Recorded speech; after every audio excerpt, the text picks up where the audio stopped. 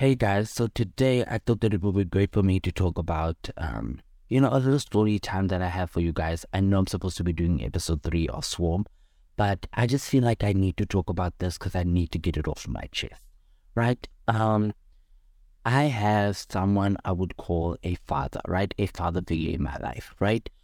But as of recent or in recent years, they have been quite distant, and I don't know.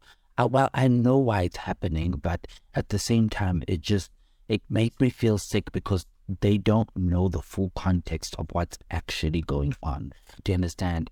And I haven't really spoken about this yet, but I will speak about it in the future. And to me, if you don't know what's going on, obviously you should investigate and try to figure out what's going on.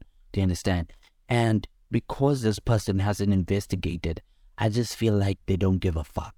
Do you understand about what's going on? And I also feel like they're the type of person to avoid conflict by any means. So they don't talk about anything that's bothering them until it like explodes, and becomes like a big thing. They don't talk about it, they keep it in. They're that type of person and they avoid conflict at all costs. Do you understand? And they love it when everyone is kumbayaing and, when everyone is getting along. But at the same time, it's like, how do you expect people to get along if, issues are not being resolved? And now it's going back to that point that I was, emphasizing in one of my podcast episodes. If you are keeping quiet about something that is bothering you, you become the problem. Do you understand? You are problematic. You understand?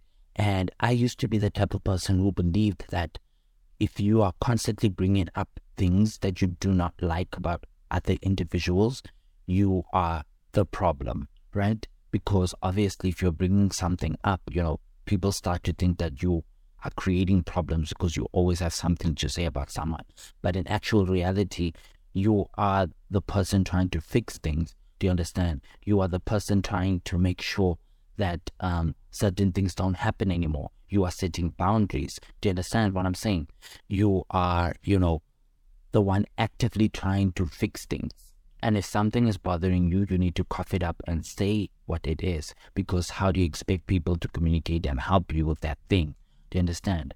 So, and then also people have a fear of rejection. Do you understand? They love to be, validated by others. Do you understand? So I think they don't want to come up to me and speak to me about what's going on because they have a fear of rejection. Do you understand? They don't want to, stir the pot to say. Do you understand? That type of thing. Okay, let me explain what happened. Okay, it was my birthday and I didn't get a text message from this person, right? And we spoke weeks before that and we were talking about my career. So I didn't understand, like, why did you say happy birthday to me? Like, damn, what's going on? It's very weird that you didn't say happy birthday to me. But granted, I didn't say happy birthday to him last year. So I think he's trying to get me back for not saying happy birthday to him last year. But then that's a pity because I feel like it was justified for me to not say happy birthday to him. Maybe it's justified for him not to say happy birthday to me too. Because, last year, we're supposed to do something and he dropped me for 2 weeks and then tried to come back and say happy birthday to me.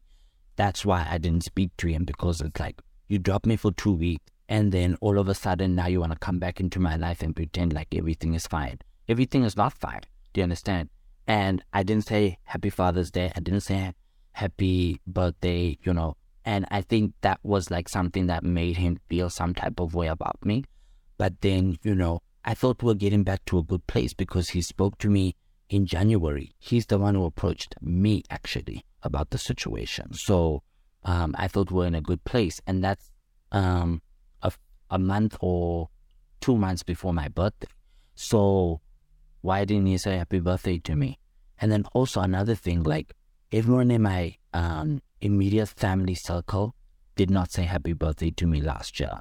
They only said happy birthday to me this year. So that was fake. Do you understand? That was fake. But anyways, that's neither here nor there.